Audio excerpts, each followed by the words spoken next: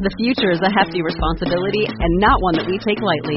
But then taking things lightly has never been what Hefty is about. That's why we've created the Hefty Renew program that turns hard-to-recycle plastics into valuable resources like park benches and building materials. To participate, simply fill up an orange Hefty Renew bag with accepted items, tie it up, and drop it in with your regular recycling. That's it. It's that easy. It's time to rethink recycling with Renew. Particular valued resources may vary by geography. More info available at heftyrenew.com. This is Douglas Cole, author of The Sales MBA, How to Influence Corporate Buyers, and you are listening to the Marketing Book Podcast. Welcome to the Marketing Book Podcast, helping you keep up with the smartest thinking in the quickly changing field of modern marketing. And now, here's your host, Douglas Burdett. Hello, thanks for joining me on the Marketing Book Podcast, where each week I publish an interview with the author of a new marketing or sales book, and which has been named as one of the top marketing podcasts by Forbes and LinkedIn, amongst others. Don't worry about taking notes. You can find links to everything linkable in this episode's website page at marketingbookpodcast.com. And since I get to read every book featured on the show, if I can recommend a specific marketing or sales book or any other resource I know of for whatever challenge you're facing, send me a LinkedIn connection invite with a message that you're a listener, and I will do my best to get you pointed in the right direction. My name again is Douglas Burdett. This episode is sponsored by Marketing Architects, creators of the all-inclusive TV advertising concept that's so revolutionary, they wrote a book about it. I'll tell you more and how to get a free copy of the book in a few minutes. Now, let's get on with the show. Today, we welcome Douglas Cole to talk about his book, The Sales MBA, How to Influence Corporate Buyers, published by Barlow Books. Douglas Cole is a sales leader at LinkedIn, an advisor with startup accelerators in Canada and the United States, and a part-time university lecturer at the Rotman School of Management and the Schulich Executive Education Center in Toronto. Over more than 20 years in consulting and sales, he has sold tens of millions of dollars and software as a service and advisory work. He holds an MBA from the Wharton School, a master's degree in international studies from the Lauder Institute at the University of Pennsylvania, a master's degree in English literature, and a bachelor's degree in political science and English lit, all from the University of Toronto. And, interesting fact, he is a big fan of the Hello Kitty brand. Douglas, congratulations on the Sales MBA and welcome to the Marketing Book Podcast.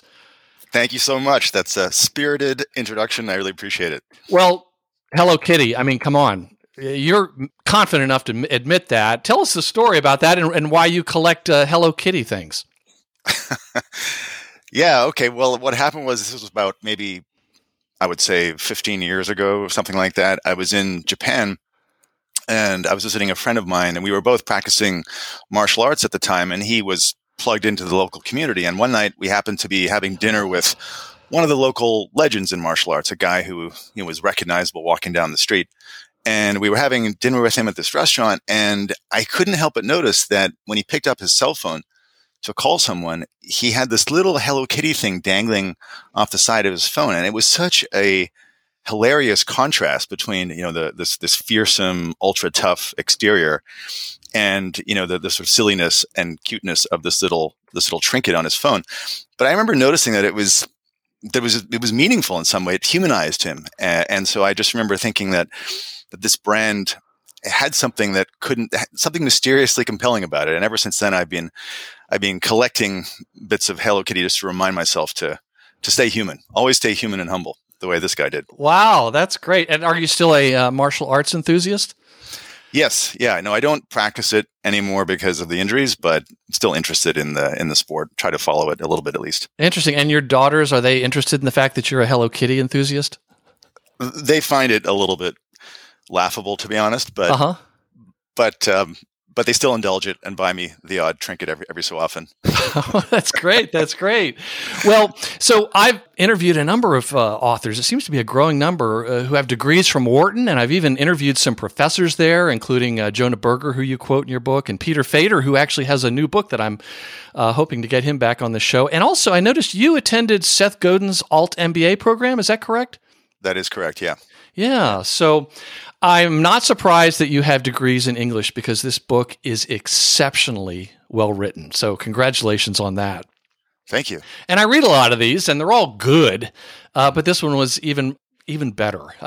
There were some phrases you have in here, and I'll quote a few of them, but it was very, very well done. So I hope it's not your last book. So more importantly, Douglas Cole, I have interviewed another author whose last name is Cole, Jesse Cole. May or may not be related to you. He's the author of Find Your Yellow Tux and Fans First, and he's the owner of the Savannah Bananas baseball team, and he's the guy who only wears yellow tuxedos in public. They see me rolling, they hating.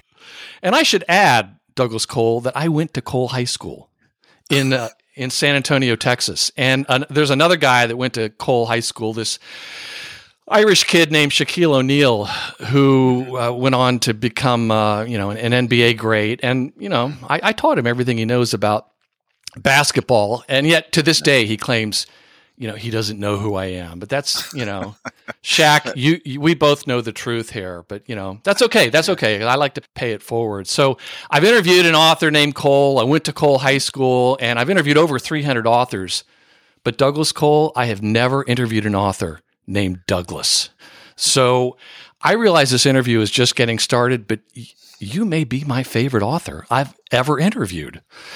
It's all very meta, isn't it? Yes. I'm excited. I'll be using your name a lot, not just because it's an effective sales tactic, but rather than getting started talking about your book, let's spend the first 45 minutes or so talking about just how awesome it is to be named Douglas, because I rarely get to talk to somebody about this kind of thing. So no, I'm not going to do that. I have too much affection and respect for my audience. I don't want to make them suffer more than they already do, which is why I try to get the author to do most of the talking. But seriously though, every episode, there's a first-time listener, Marketing Book Podcast. And this may be their first episode they've ever listened to, and I'm glad you're here.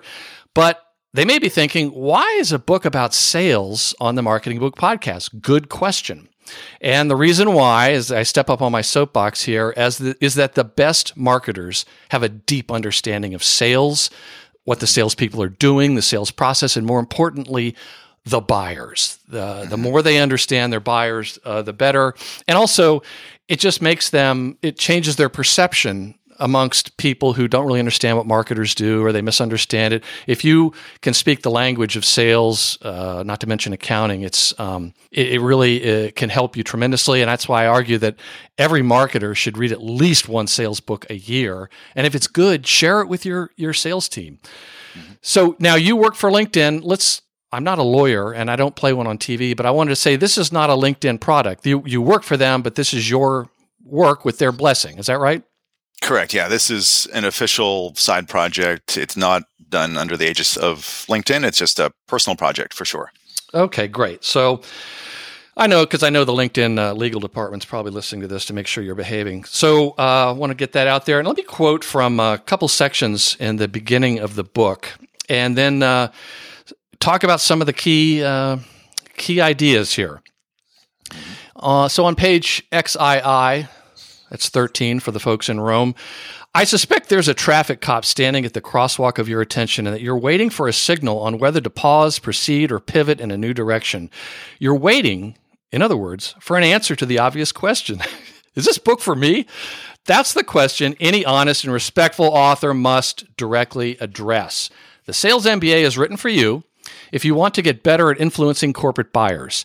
You could be a sales professional who works with enterprise clients. You could be a startup founder who sells business-to-business products or services, or you could be a direct influencer who allocates money and people within your company. If you're an enterprise sales professional, I consider you to be the primary audience. However, if you find that selling your idea to corporate stakeholders is an increasingly vital part of what you do, as is the case for many people in today's economy, then this book will also help. And then I want to go on to page 16 of the intro, where you write, despite or perhaps because of the lack of formal sales programs in post-secondary education, the market for sales training is immense. This explains the apparently endless supply of how-to materials on offer. Thousands of books, consultants, and online instructors claim they can, in fact, teach you how to sell. I've gone through many of these materials and they've taught me a lot. But I've also noticed they lack something, especially when it comes to the challenge of engaging corporate buyers. So Douglas Cole, what is it that they're missing? Well, in essence, what I explain in the introduction is that there are three different ways of teaching somebody a better way to do one's work. And you can talk about skill set, you can talk about tool set, and you can talk about mindset. And what I've observed with the vast majority of not only sales books, but most how-to books in general will focus on the skill set and the tool set. Mm-hmm. They'll talk about a particular methodology. They'll talk about perhaps some apps or technologies that might be helpful. That's the typical approach. And it is not useless by any means. I think if you're trying to educate someone and get someone to go from 0 to 90, then those are the approaches that are probably the most pragmatic in terms of achieving that outcome. The thing that I notice as missing is that there is this mindset element, which is much harder to teach. It's a little bit more elusive, but it is such a central component of top performers. When you look at someone who graduates from a 90% performance, to the top of the heap in professional life and in athletic life or whatever their domain, what you will always notice is that the people who are the very best, they have a distinctive mindset. There's a certain mentality that they bring to every practice, to every game. And that's what allows them, that's what gives them staying power. That's what gives them drive. That's what gives them focus in each of those engagements. And so what I've tried to do in the case of sales is think about what are the components of that mindset and how do I tease out the sub-elements in a simple framework. And so that's what the book tries to do. It tries to teach this mindset element, and it tries to lay out, almost like a standard curriculum that one can think of for especially enterprise sales. For some reason, that general curriculum seems to be lacking. Right. So can you talk briefly about the evolution of the salesperson in terms of how a lot of them start out? There's 3 steps, and ultimately where they are, I guess, which would be that last 90 to 100% part. Right. Well, I think there is a predictable progression that I've seen time and time again in the sales profession. And generally what happens is that when somebody begins in sales, there's a conflict. There's an inner emotional conflict. The newcomer in sales is acutely conscious of the fact that he or she is trying to get a very busy stranger to pay attention and to buy something, which he or she may not actually need. And so the newcomer in sales is very discomfited by this and tries to cover up that feeling by trying to be as likable and as charming as possible. That's the likability phase, which I think is the common mindset for the beginner in sales. And then as that person gets better at the craft, he or she starts to think about win-win outcomes, mutually beneficial outcomes. What's good for me? What's good for the client? How do I engineer an outcome that satisfies the two of us? And which is better than the first. Which is better than the first. And that's what I'm calling, mutuality as phase 2. And the highest phase, the one that's definitely a more rarefied space to be, is what I'm calling objectivity. Think of it as this plausible objectivity where even though the salesperson clearly has a quota, clearly they have a self-interested reason for getting to a sale, nonetheless, that seller is perceived by the client as someone with a legitimate objectivity and perspective on the client's situation and is therefore seen as a trusted advisor. And so I'm using this book to examine what are the foundations of such objectivity? What are the things that you need to be good at in order to be able to be seen as plausibly objective in a buying situation? Right. And so the book has 4 sections, but it's primarily organized into these 3 areas, which is becoming a strategist, becoming a change agent, and becoming a decision architect. And I want to kind of go in that order if we could talk about a couple things from there. But talk to us about what led you to focus on those 3 areas. That's always fascinating to me that an author could have 97 areas, but instead you picked those 3.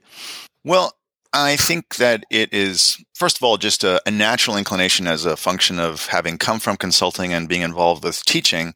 I'm always looking for the rule of 3. That's a commonly known teaching construct that's most useful. Our brains tend to process conceptual triplets, better than quintuplets and sextuplets or whatever. Right. So I was thinking, what is the 3-part framework that is most salient here? And but also it just seemed to fit naturally with what really do appear to me to be the first principles of any kind of enterprise sales conversation. There's an external component to it. In other words, there are these external market dynamics that impact the discussion. There's an organizational component to it in the sense of all the things that are happening within the client's company. And then there's an interpersonal component in the sense of what is unique about this person's point of view in psychology, and how do I understand that, and how do I relate to it. So it just struck me that those three dimensions, external, organizational, and interpersonal, were the primary overlapping filters that were relevant to any sales conversation. And then I'm thinking that if I were to characterize in simple language, someone who has mastered each of these realms, what is the label that you might give to that person? And so that's the reason I'm saying that you become a strategist by understanding the external variables, you become a change agent by mastering the organizational variables, and you become a decision architect by mastering these interpersonal variables. So that's the thinking behind it. Yes. Well, let's jump into some of these. I want to quote from the introduction, page 21, where you write, "This book is framed as a sales MBA because, like a business school program, it's meant to build a common understanding of frameworks and approaches that help to address company challenges. But I'm also suggesting there's a mismatch between a traditional MBA curriculum and the practice of sales. Selling skills are not substantially improved with a better understanding of accounting, finance, or marketing. As someone who holds an MBA and has transitioned from consulting to sales, I can firmly attest to this. However, business acumen is indeed a powerful lever in sales, and it remains a growth area for many sales professionals." What do you mean by business acumen? Because that's a term that almost everyone probably has an idea of what it means, but explain what you mean by it. Basically, how businesses make money. How they achieve how they earn the willingness of a customer to pay for what it is they have to offer. Mm-hmm. In simple terms, that's what a business has to solve for. In slightly more elevated terms, it's understanding what this company needs to do in order to win and prevail in the marketplace. And so I think for that this is largely about the strategy section. I think for that you need to understand the essential components of strategy. What does the term strategy actually mean? What does a business strategy actually amount to? And how can I use those concepts to come across as someone who's a more credible advisor to my client? That's basically what I'm talking about with business acumen. Yes, and let me add to that. You write on page 2, strategy has become a nebulous term. In hundreds of coaching conversations with salespeople, I've often posed the following question: what's the strategy of your most important client? The question usually triggers a confused expression or a halting attempt to stitch together a patchwork of observations. Rarely has anyone answered it crisply and with confidence. So you have several pages on strategy. Explain what strategy is or what it's not. And let's talk about the two questions that every salesperson should be able to answer about their prospect's business strategy. Sure. Yeah. Well, strategy is one of these frustrating, like business acumen. Yeah, it's like one of these shibboleths of the business life, and so it's a very, very flexible term. People sort of read into it what they want, but in essence, what I'm saying is that something is not really a strategy unless it incorporates some understanding of choices, trade-offs, and unique advantage. I mean, those define, in essence, what a true business strategy is, because any business could have sort of a general intent with respect to what it wants to do in the market. Anything ranging from a vision or mission to, let's say, a financial objective, right? But that's not really strategy. A strategy is when you're very consciously deciding where to compete, where not to compete, mm-hmm. and what is the basis of that decision. And that's what I mean by competitive advantage. So those are the essential components. They're the sort of yoke and albumen of the term strategy. And what I'm saying is that strategy is a very deep concept. There's a lot written on it, and I don't want to overly complicate it. I just want to give the reader the minimum effective dose to be more effective as a strategist. And so what I'm trying to do here, as in other sections of the book, is reduce the complexity of this topic down to a couple of pointed questions, which can guide them in the right direction. And for the sake of becoming a strategist, I'm saying that the two most important questions are, where do they compete, and how do they win, or how can I help them win? So the reason why I'm narrowing strategy down to those two questions is that they require you to come to an understanding of choices and trade-offs and unique advantage. You need to understand, in order to know where a company is competing, you do need to have some sense of who their target customer is, whether it's an individual buyer or a particular segment. Where are they competing, and where have they chosen not to compete by implication? And then what is the rationale for that? What is the unique advantage they're bringing to that particular segment, such that they believe they can prevail and hopefully win against the competitors in that space? So those two questions, I think, force you to really narrow down your understanding of what a company's strategy is, and to become more credible as someone who can have a strategic conversation with a client. Brilliant. Where do they compete, and how will they win? So when you've asked that to a salesperson and they have the answers to those two, I suppose you're pleased. Yeah, I mean, that's basically what I'm looking for with the question. Right. Yeah, but let's talk about the target customer. Another, I just want to quote one more time from the book. You write, in answering the first of the two strategy questions, where do they compete, the easiest place to start is with the target customer. After all, the fundamental purpose of a business is, as management theorist Peter Drucker once said, to create a customer. Your client's target customer is the keystone variable. It defines the competitive parameters of their business, and it has enormous influence on their allocation of company resources. Your most basic responsibility, then, is to figure out who buys from your customer and why. Is that more rare in your experience, that salespeople have that understanding? Yeah, it is rare because it requires work. It requires extra effort. Typically, I say this somewhere in the book that, typically when people think about sales, one of the most common pieces of advice is that you have to empathize with your client. And that's certainly true. By no means would I dispute it. What I'm saying in the case of the strategy discussion is that it requires you to go one step further, not just to empathize with your client, but to empathize with the customer of your client. And that's essentially what I think you need to do in order to understand strategy. It's a bottom-up way of answering the question of where do they compete and how do they win. Because when you look at the world through the eyes of your client's target buyer, then you are forced to answer these questions. How does that buyer see your client? What is the particular, how does that person frame the product or service? What does that person compare the product or service to? Does it compare favorably or unfavorably? And in what respect?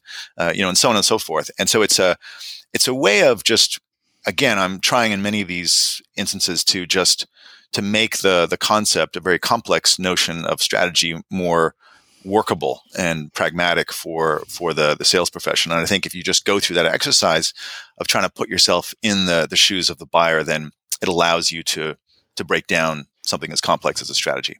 Yes, and one of my favorite lines from the book is where you write, strategy is built around a clear understanding of the customer. Can you dig it? Can you dig it?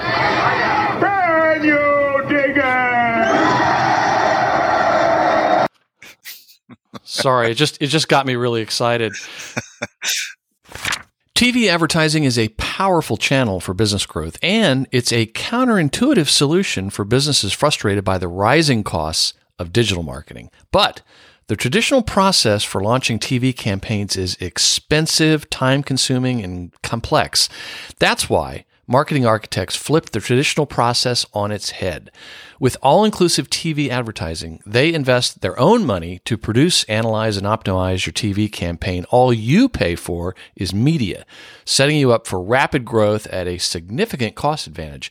This approach to TV is so revolutionary, they wrote a book about it. It's called All-Inclusive TV, How Booming Brands Are Reimagining TV Advertising. It explores how a variety of brands are using TV to transform their businesses and how you can do the same. For a free copy of the book, visit this episode's website page at marketingbookpodcast.com or visit marketingarchitects.com/book and tell them you heard about it on the Marketing Book Podcast. In Chapter 3, you talk about value proposition, which is probably a helpful reminder for folks of what it actually is. You write that to understand your client's value proposition is the most rigorous way to delineate where they compete and how they can win. Back to those two questions. Can you remind listeners what a value proposition is, and then maybe talk a little bit about the framework that you outline in the book? There's only 6 parts to it. But talk about what a value proposition is, because like strategy or business acumen, it's probably not always fully understood. Sure. Yeah. No, I think basically you are trying to tease out the components of a reason for buying, and the why the buyer chooses to purchase from your client for a product or a service. And the launch pad for that particular discussion is some of the work that I've done with startups. And the reason for that is that a startup has this do or die urgency to really, really go deep on this question of who is my target buyer. Mm-hmm. And without knowing that, it's really, really hard for a startup to gain traction and to build momentum in the market. And so it's something that also has application to larger corporations. I mean, companies, as they grow and become more mature, they still need to be rooted ultimately in who their target buyer is. And so I go through this framework, which is an iteration on a framework from Jeffrey Moore, who wrote Crossing the Chasm, which is kind of a Bible of the startup space. Yeah. And I just walk through, what are the components of a value proposition? You need to understand what the problem you're solving is. You need to understand what your solution to that problem is. You need to understand how that solution is framed. What's the category that's used? You need to understand what it's compared to. And you need to understand some of the additional integrated secondary benefits of your product or solution. So I just go through each of these components, and I'm basically suggesting that I know, again, it feels like extra work. It feels like an absurd demand on a salesperson to sort of think about this from the perspective of the end buyer. But I think that if you can answer these questions, if you do have a sense of how you would flesh out that customer value proposition, then you are in a position to advise a company and to say, well, my sense when I think about the headspace of someone who's considering your service or product, my sense is that we can be helpful with respect to your relative positioning in for A, B, and C reasons, whatever. It actually becomes a very practical and powerful way to get attention and to ultimately get agreement. Absolutely. And let me just mention what these 6 are, because if you're a marketer, you're a sales manager, you're a CEO, you're a salesperson, and you haven't worked through this, get started. Get started. Number 1 is the problem. What does your client solve? 2, customer. Who is your client's primary buyer? 3, positioning. How will that buyer frame your client's product or service? How that buyer frames it. 4 is alternatives. To what other product service will the target buyer compare your client's offering? 5 is differentiation. What are your client's competitive advantages and disadvantages? And 6, integrations. What are the indirect benefits for the target buyer of using your client's product or service? So you also have an entire chapter on how to determine how your prospective customers or existing customers measure success. Can you explain why that is so important and how to go about finding out what the real measures of success are within an organization, regardless of what they may be saying? Yeah, well, in the strategy section, I'm looking for different frameworks and different angles you can bring to your analysis or research on an account in order to tease out an answer to these questions of where do they compete and how do they win.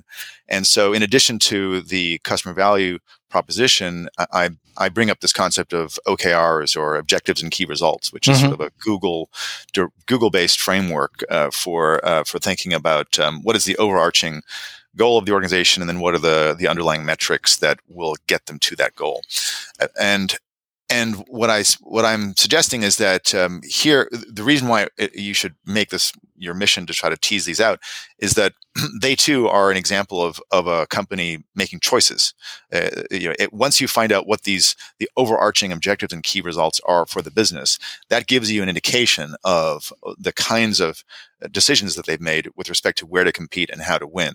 And so in the book, I use an example of a corporation which was kind of hard to research because they were part of a triopoly. There were three main contenders in this space. They were just one of three telecom giants. There wasn't a meaningful difference between what they did and what one of their competitors did. Fairly mature. Yeah, that's right. Very mature industry. Not a charismatic founder, articulating some sort of colorful vision for the future. Nothing like that. It was just very, very staid. And so what was helpful in that case was to try to figure out what are the one or two metrics that are getting a lot of attention, disproportionate attention from the senior ranks. And through talking with the teams, we realized that proposal volume was really, really important to them. And the reason why it was really important was that because they were working within an industry structure that only had three companies, roughly speaking, that they basically had something like a 50% chance of winning for any proposal that they submitted to a potential customer.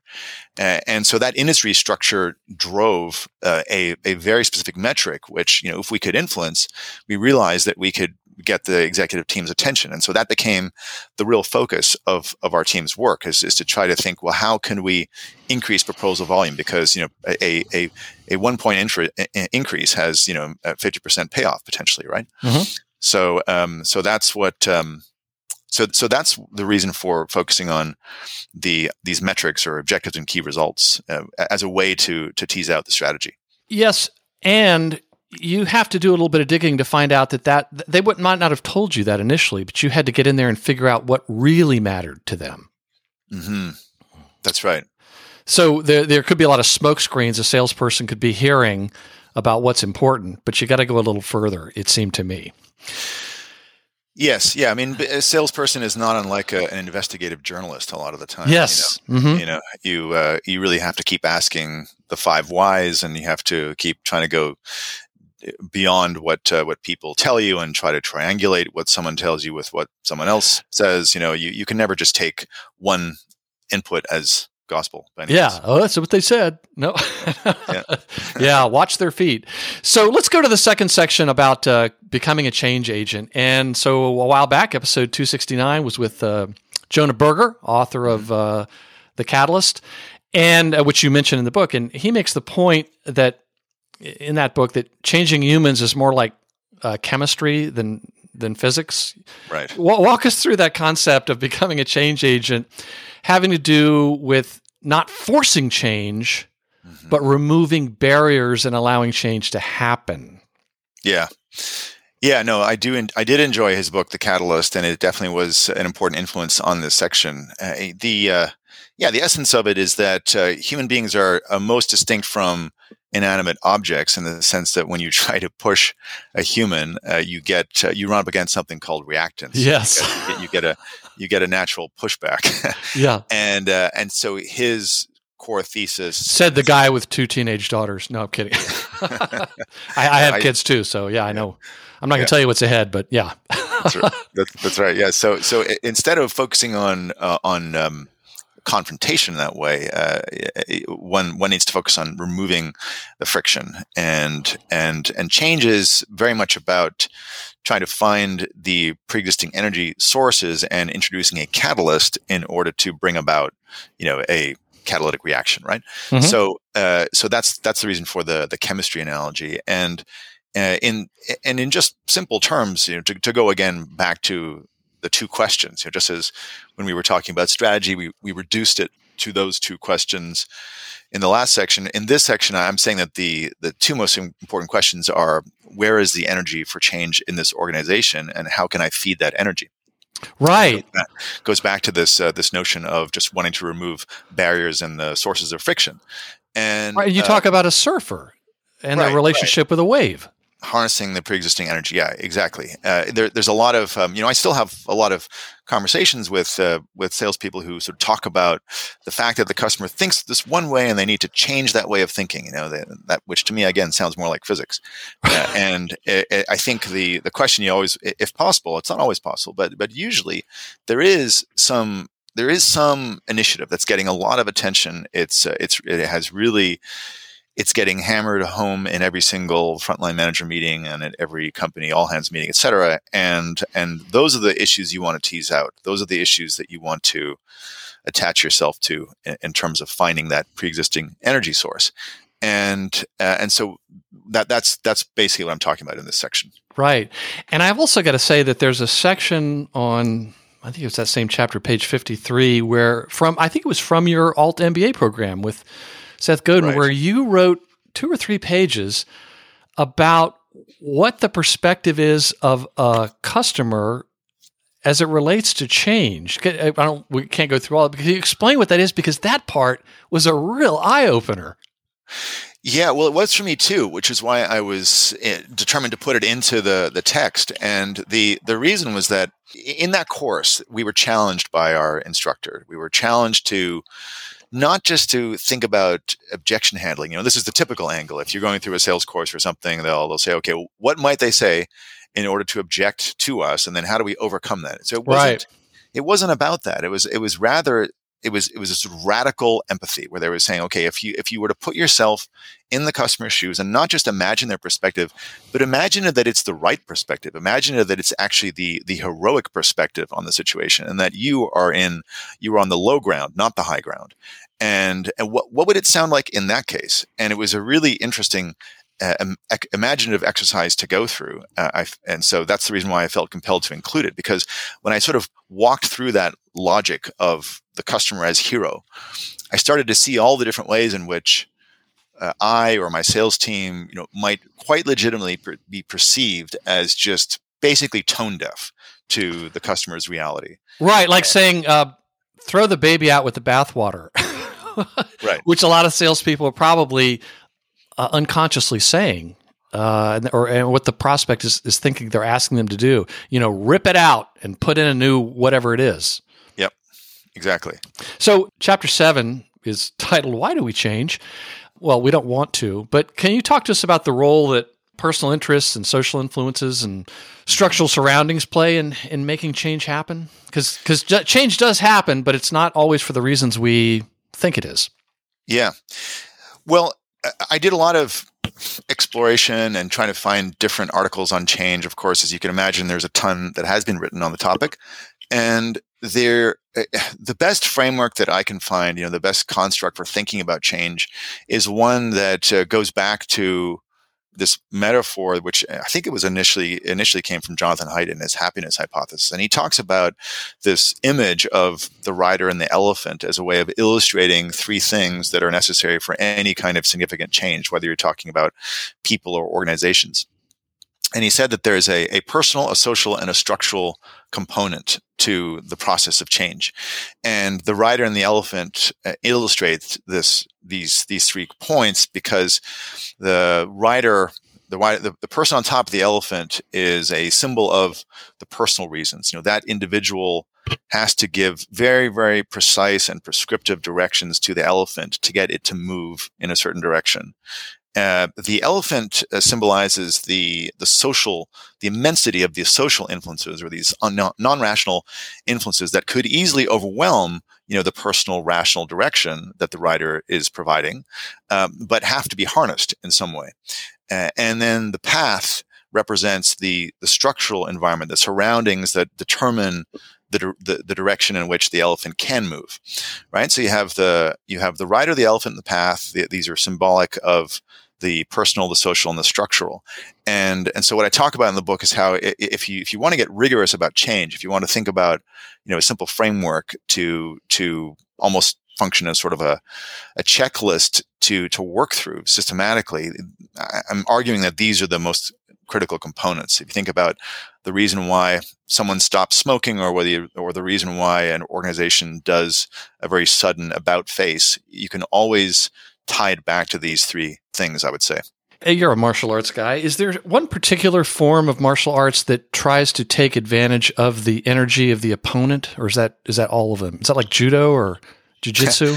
Yeah, so many of them do that. That came to mind when I was reading, and I just wanted to quote from chapter 8. This was great, just to reinforce that you don't want to you want to catch the wave. You write, the primary responsibility of a change agent is to understand and articulate the dominant motivation of the people you're hoping to change. Typically, these people are the end users of your product or service. You should be looking to harness the energy behind their pre-existing commitments in much the same way a surfer uses the energy of a wave. In redirecting that energy, you essentially have two options. One, you can offer a new insight that prompts people to behave differently, or two, you can provide new information to support a decision they have already made. By far, the most efficient path is the second. And it was another well-written line where you say the mindset of a change agent is to seek out and select the birds that influence the overall flight pattern. Mm-hmm. Man, how is selling to large organizations analogous to guerrilla warfare? Well, I think that it is analogous in the sense that the seller or the sales team is a little bit like a band of guerrilla combatants, in the sense that they want to make themselves felt omnipresent, even though numerically they are just sort of a trivial force. And that is something that requires, I think, a good understanding of these three dimensions, because you need to find leverage somehow as a seller, as a selling team. And so I talk about how I talk about some practical examples, in fact, of people who have done this very well. There was one of my former colleagues who sold an extremely large program to a very large company. She took it from having a very small ring fence program to one that was enterprise wide. And she did it by embracing this sort of guerrilla mentality, because she found that there was this one overarching theme that was getting talked about in all sorts of meetings across the company. So that shows, in other words, she found that personal interest. She found a way to tie what she was trying to do with her program to that specific priority. She then, you go back to that bird analogy of finding the birds who are influencing the overall flight pattern. She found some very influential people within the organization who were sort of known as innovators and highly respected innovators. And she was able to get time with them and position this program as a way for them to reinforce that brand. So she gave them a personal reason for wanting to get behind this, but she also in getting them on board, she got tremendous leverage because they were highly influential. And then third, in terms of the structural component, she thought about, well, where is it that people are just spending most of their time, digitally and physically? Which system gets visited the most, whether it's a CRM or a training environment? What are the meetings that people attend on a regular basis? What are the meetings that have the most impact on what they choose to do? And she found a way to build some kind of surrogate presence within these different environments, digital and physical. And it was the combination of those three things, tapping into personal interests, engaging social influencers, and then embedding herself in the structural environment. That was why she managed to be so successful here. That was how she managed to convert a very small program into a very large program. Yes, and when we say social influences, I think we should make it clear we're not talking about social media influencers. It's more like what is influencing folks internally. Yeah, good correction. Exactly. Yep. Let's go to the third section on becoming a decision architect, and let's talk about Douglas Cole. Tell us the story of your European vacation where you ordered at a smoothie shop the Dieter's Special and what that has to do with decision architecture. Well, yes, I remember it well. I had come back from a vacation in Greece, and I was all, sun-kissed and relaxed, but also feeling a little bit unhealthy because, been eating and doing very little active for quite some time. And so I came back, and we were in Athens. We were having breakfast as a family at this cafe.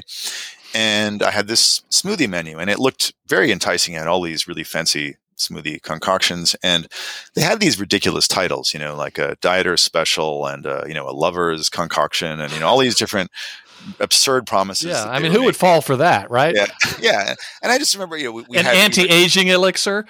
Yeah, I just remember laughing with my family, saying, "This is just ridiculous. I mean, look how overpriced these stupid things are.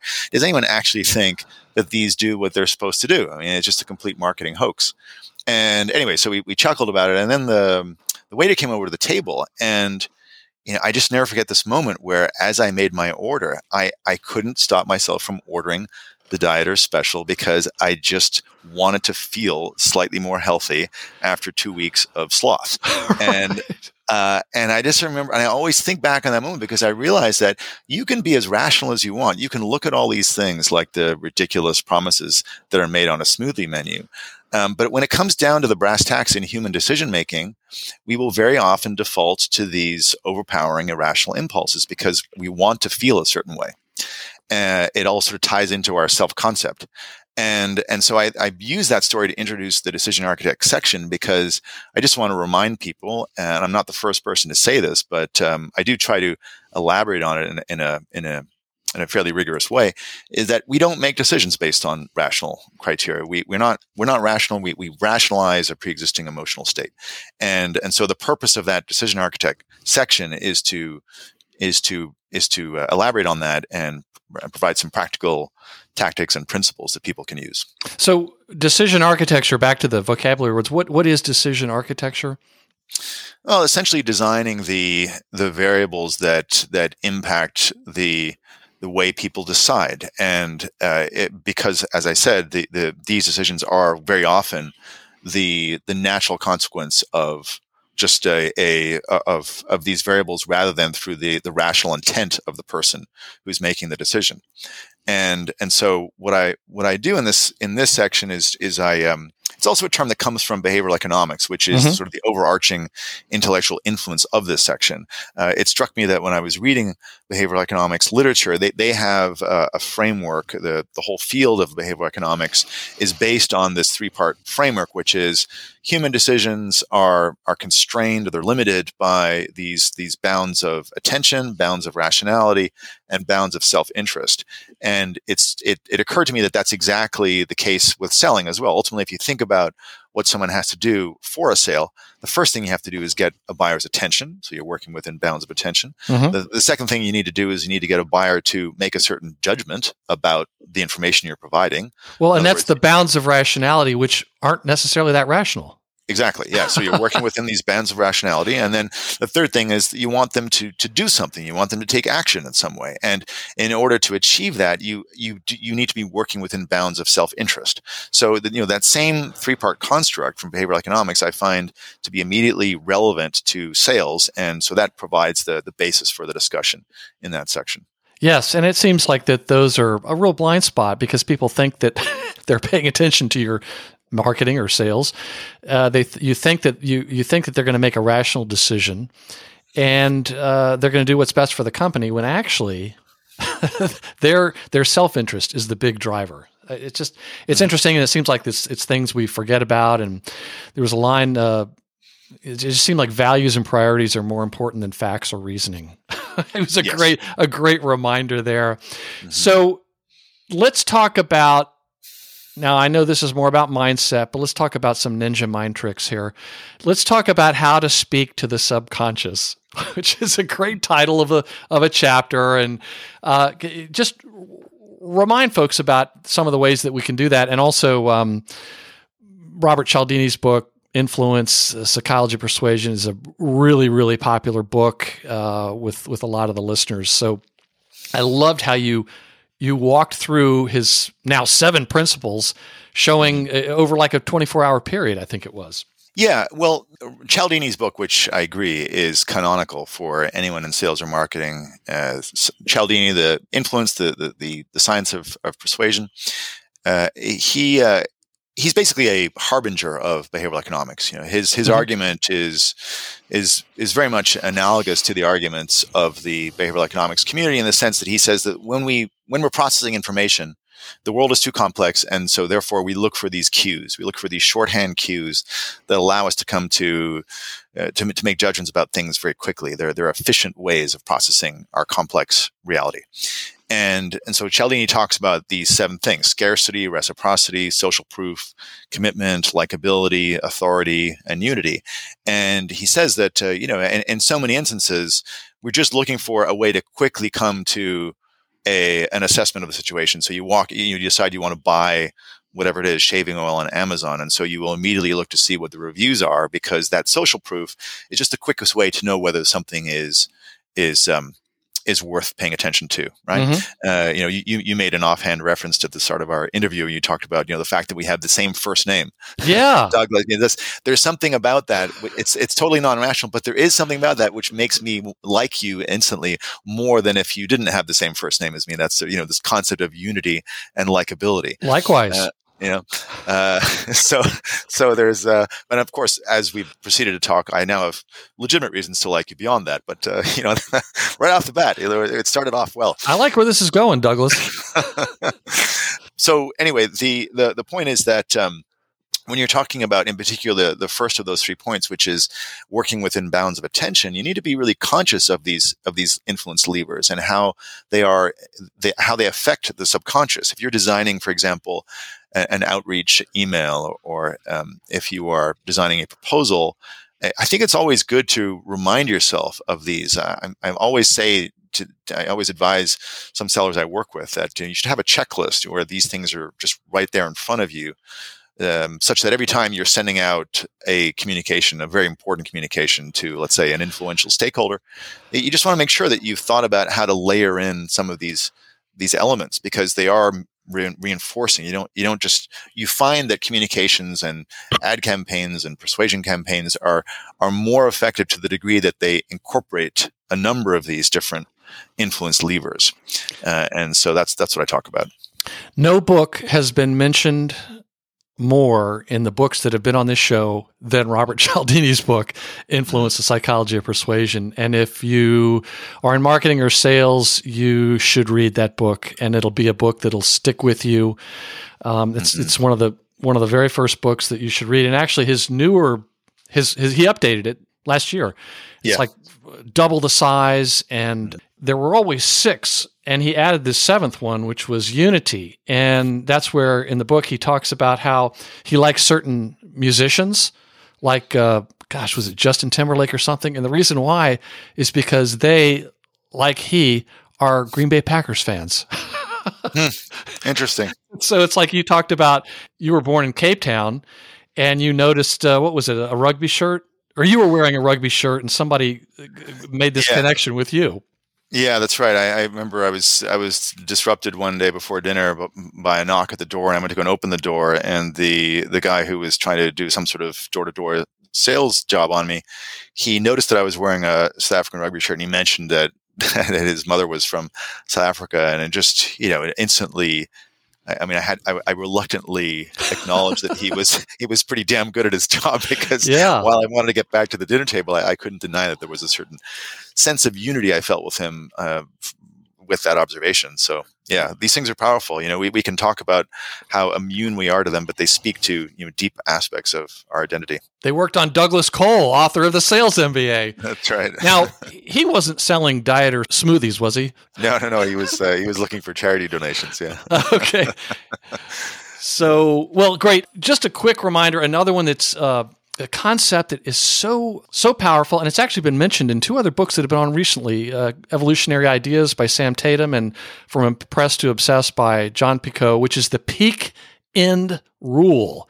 Mm-hmm. And talk about how that is probably even more powerful for the B2B sales process, particularly long, drawn-out sales processes. Yeah.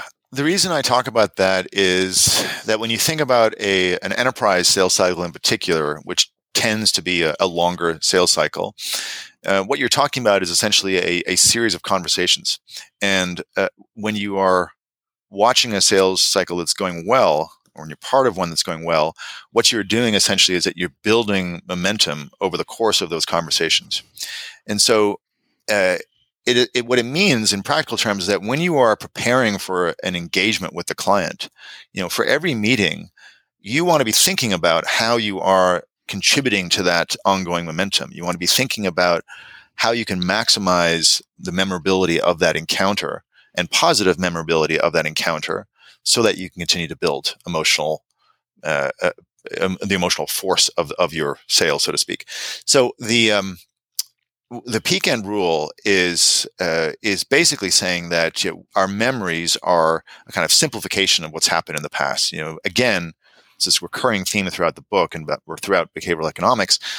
Reality is too complex, and we're always looking for ways. Our brains are always looking for ways to compress it. Yes. To efficiently compress it, and that works with memories as well. And what the peak end rule says is that we remember an experience because of the peak emotion of that experience and because of the way the experience ended. Those are the two most important dimensions of any experience. And so when you're a sales professional and you're designing a meeting, it's actually quite important to think about, well, how does my agenda maximize the memorability of this meeting? How do I ensure that there is some kind of emotional peak? And how do I then ensure that it ends in a way that is most positive, right? And so in the book, I talked about, as one example, I remember there was a great meeting I was part of where I was watching a colleague of mine do this extraordinarily well. And he sort of set the team up. There was a bunch of executives and he asked them right off the bat, what was something that wasn't on their LinkedIn profiles, and they talked about personal interest in a way that allowed them to loosen up and develop more of a human connection. And so he really, and they remembered that. Yeah, he opened them up. He made them much more receptive, and then he actually built on it, and he sort of shared some stories from the field, which made them feel like heroes because some of the initiatives that they had ultimately been responsible for were going quite well. And he showed them quotes and pictures of people who were testifying to this. And so it created this emotional crescendo and peak in the meeting. And then he sort of ended it off with a sort of vision of where things could go. And so they sealed off this experience, I think in the most positive possible way. I thought it was a great example of someone just he actually was doing this just because he's naturally talented, not because he studied the peak end rule, but he was doing exactly what one should do. And so it was a good example. It was a prototype of how to think about that rule and how to apply it to the design of client interactions. So on the LinkedIn profile of Douglas Cole, does it mention Hello Kitty? No, it doesn't. For precisely the possibility that I can answer that question. See what I did there? Yeah.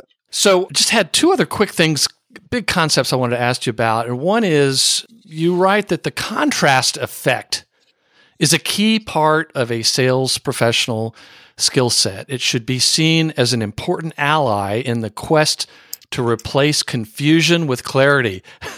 Explain what the contrast effect is. Fairly powerful. Yeah, it's so important. The concept is that we do not see things in absolute terms. Our brains process things in relative terms. It's really, really hard for us to see anything clearly without reference to some point of comparison. If I tell you, Douglas, you should really send your kid to this school. It's a great school. That's not enough information for you to get a sense of whether that would be a good decision. You need to know, well, compared to what? Compared to what other school I might send my kid. And so it plays out in so many different areas of our lives and in so many areas of our working lives. And it reminds me of the idea of wanting to get like 3 estimates for maybe something you can have done to your house. Right. And it also relates to this theme, which again I go back to in the book time and time again, which is just information overload. Everyone's dealing with information overload. So, and you need to be able to show information in such a way that you create an interesting contrast. You need to be able to show the difference between A and B, such that it actually registers and someone sees it as worth paying attention to. And so that applies to whether or not you're talking about the end of a sale and you're showing, let's say, different investment options. And it applies at the very beginning of the sale when you are talking about, why your product or service or what about it is worth paying attention to. This ability to contrast, I think, is one of the most important foundational skills for sales professionals who have mastered the craft. Right, and not giving too many options. And of course, this is where you talk about pricing and I think this may be the section, where you had the great story from Dan Ariely's book, Predictably Irrational, where they tested out the Economist subscriptions. I've read about that before. It's just, it works. It works. So the last thing I wanted to ask about specifically from the book was explain what is meant by outcome-focused labels work better than process-focused labels. And this is big implications for the marketing and communications folks. Outcome-based labels versus process-focused labels. Yeah. Well, that's a concept that comes from the area of political polling groups, people like George Lakoff, for example, and Frank Luntz, I think. Frank Luntz, in the United States. Words That Work. Yeah, those two in particular have done a lot of work in this field. And what they've discovered time and time again is that there can be a marked difference in the way that a focus group responds to a political policy idea, depending on how it's framed. So, for example, if you ask a bunch of right-leaning voters, how they feel about welfare, then they'll have a very negative response to that term. But if you ask them how they feel about helping the poor, there's a very positive response to that. And what I'm suggesting is that there's often an analogy to this within a business context where many times we'll talk about something in a generic or a conceptual fashion. We'll say something like digital transformation or operational efficiency. We won't talk about the outcome. We'll talk which might be something like increase or shorten the deal cycle, for example. Or lower costs, whatever the case. Like the actual outcome we're trying to drive is the way we should be framing it, rather than as a noun or as an abstraction. So, like finding more customers or closing deals faster, right? Exactly. Yeah. Okay. Exactly. That's what I'm talking about with the naming and norming section. Right. You talk about used car versus pre-owned vehicle, death tax versus estate tax. Yep. Gambling versus gaming. It's just brilliant. So, Douglas Cole, if readers took only one thing away from the book, what would you hope it would be? Well, I think there's one quote that I remember from Stephen Covey, the guy who wrote The 7 Habits, that I think is highly influential, or has been highly influential to me, and it's definitely one of the great influences of this book, and therefore I would say a takeaway. And he said at one point, he said that if you're looking to make incremental change, focus on the behavior. If you're looking to make a quantum change, focus on the paradigm, the mindset. And I think that that's the essence of what I'm trying to get across in this book, is that I think the most significant changes that we can affect in our own lives and others is when we change the mindset or the paradigm of someone. And that's what I'm trying to do in this book. Yes. Well, is there one thing a listener could do today just to get them committed, to put in action one of the ideas from your book, perhaps one that we've talked about? Well, particularly in a sales context, I think, pause is the simplest way to put it. In sales is naturally a very reactive game. A client requests something, you want to respond in lightning speed, and you tend not to pause and ask, well, what if this, then what? And how might that change my immediate response here? Salespeople will sometimes be asked for let's say, a proposal. A proposal, right? and they or literature. They may not pause and consider these external organizational and interpersonal dimensions, which, if they were understood, would influence their response. Yeah. It brings to mind something a boss said to me years and years ago. We're dealing with clients, and he said, always make a distinction, or try to make a distinction between what a client wants and what they need. Yes. Because it's really fun. It makes you feel good to give exactly what they want. But if you're not asking why, I just don't know that you're going to get much further with them. Kind of like that example of the colleague you had who figured out what was actually important inside that organization. So they might have been asking for something else, but she started to figure out what they actually need. Yeah, exactly. Well, looking back, what books have most inspired your working career? I know we've mentioned a few already. Working career, I would say probably the biggest inspiration has been probably two books. One would be The Effective Executive by Peter Drucker. The second would be Deep Work by Cal Newport. Oh. I think that the concept of deep work, I think it's just I think it's an increasingly important concept. Actually, I think those who have a competitive advantage in the modern knowledge economy are those who can manage distractions the best. Oh. And I think deep work is essentially about that. And so that's been a huge influence on me. Yes. Well, and I should also mention that at the end of your book, you have the Sales MBA reading list, which, of course, when I first got the book and looked at the table of contents, that was the first place I went. And it's got 33 books. Not that I was counting, but it's a great list of books. And it kind of gave me a sense of, wow, if those are the books that this author recommends, this is going to be good. and it was. So, well, are there any recent or upcoming books that you recommend or have heard of that you're looking forward to reading? Yeah, well, because I read so little fiction that when I do choose to read fiction, it's usually because there have been multiple filters that have been passed through in order for the recommendation to land. And a number of my friends have been telling me about Amor Towles, Gentleman in Moscow, and his latest book. And so I think it's good to go back to fiction because it's just a different way to exercise the brain. And I think particularly if you're interested in just good English prose, fiction is definitely generally more elevated than the nonfiction. And so that's something I'm looking forward to as a break from the usual. Yes, A Gentleman in Moscow, Amor Towles. You know what? Another author has mentioned that one. So I may have to read that. And folks, don't be like me. Don't just read these nonfiction books. I actually read other stuff.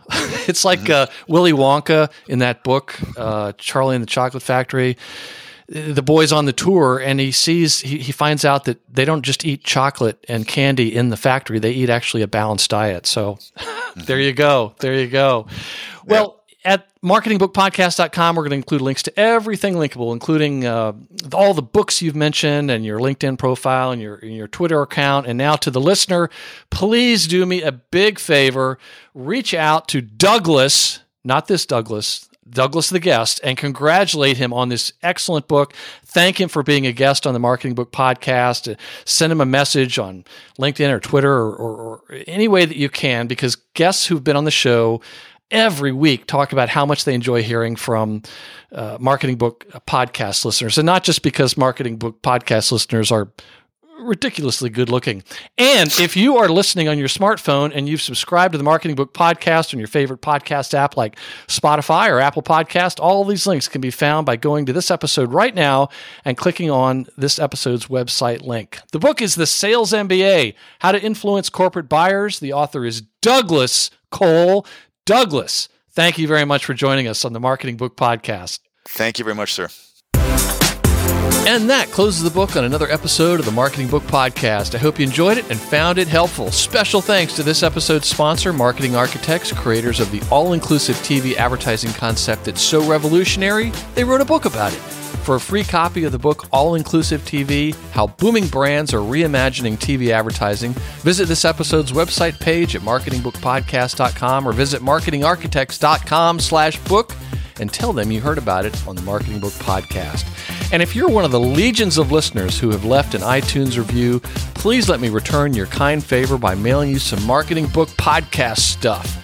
Just send me your mailing address anywhere in the world, and I'll drop it in the mail. And remember the words of the late, great Jim Rohn, who said, "Formal education will make you a living, self-education will make you a fortune."